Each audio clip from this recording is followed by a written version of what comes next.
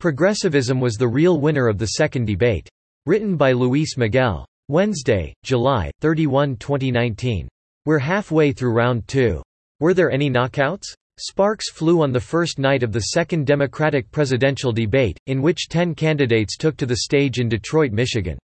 One of the most important highlights of the evening was the tension between the field's progressive candidates, particularly Senators Elizabeth Warren and Bernie Sanders, and more moderate figures like U.S. Representative Tim Ryan and former Congressman John Delaney. Spurred by loaded questions by the CNN moderators, which included the likes of Don Lemon, Jake Tapper, and Dana Bash, the moderates took aim at their far-left competitors, to questionable effectiveness. Sanders and Warren, who are currently at the top of the polls behind front-runner and former Vice President Joe Biden, consistently elicited cheers from the audience as they defended progressive staples such as Medicare for All. In one moment, Delaney asserted that Sanders and Warren's healthcare positions, which would involve an end to private health insurance, would be suicide for Democrats in the general election. "Folks, we have a choice," the former Maryland representative said. "We can go down the road that Senator Sanders and Senator Warren wanna take us with bad policies like Medicare for All, free everything, and impossible promises that'll turn off independent voters and get Trump re-elected." He instead called for universal health care, which he described as keeping private sector insurance plans while offering Americans a government-run public option.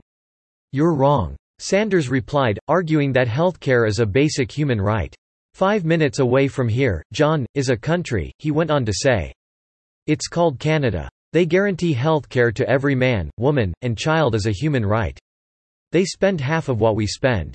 And, by the way, when you end up with a hospital in Canada, you come out with no bill at all. Health care is a human right, not a privilege." Warren refuted the charge that she plans to take away health care from Americans who already have coverage. "That's what the Republicans are trying to do," she said, "and we should stop using Republican talking points in order to talk with each other about how to best provide that health care." South Bend, Indiana, Mayor Pete Buttigieg, who wants to move toward a Medicare for All system without immediately eliminating private insurance, likewise condemned what he considers pandering to Republicans. "It is time to stop worrying about what the Republicans will say," he said to enthusiastic applause. "It's true that if we embrace a far-left agenda, they're gonna say we're a bunch of crazy socialists.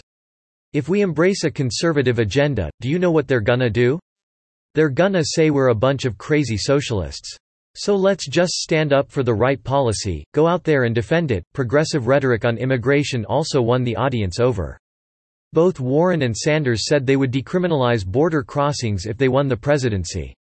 "If a mother and a child walk thousands of miles on a dangerous path, in my view, they are not criminals," Sanders declared. "They are people fleeing violence." Reporting shows, however, that many of the Latin Americans attempting to obtain asylum status within the United States are in reality economic migrants, not victims of political persecution. One of the evening's most lauded soundbites among Democrats was Warren's response to Delaney, who asserted that Democrats win when they run on real solutions rather than fairytale economics. "I don't understand why anybody goes to all the trouble of running for President of the United States just to talk about what we really can't do and shouldn't fight for," Warren responded. A Wednesday Economist YouGov poll had Biden still in the lead at 26%, with Warren in second place 20% and Sanders in third 13%. Sanders and Warren's popularity suggests Democratic voters have moved further to the left. Biden's front-runner status is interesting. His more moderate persona seems to run in contrast to Democrats' desire for socialist policies.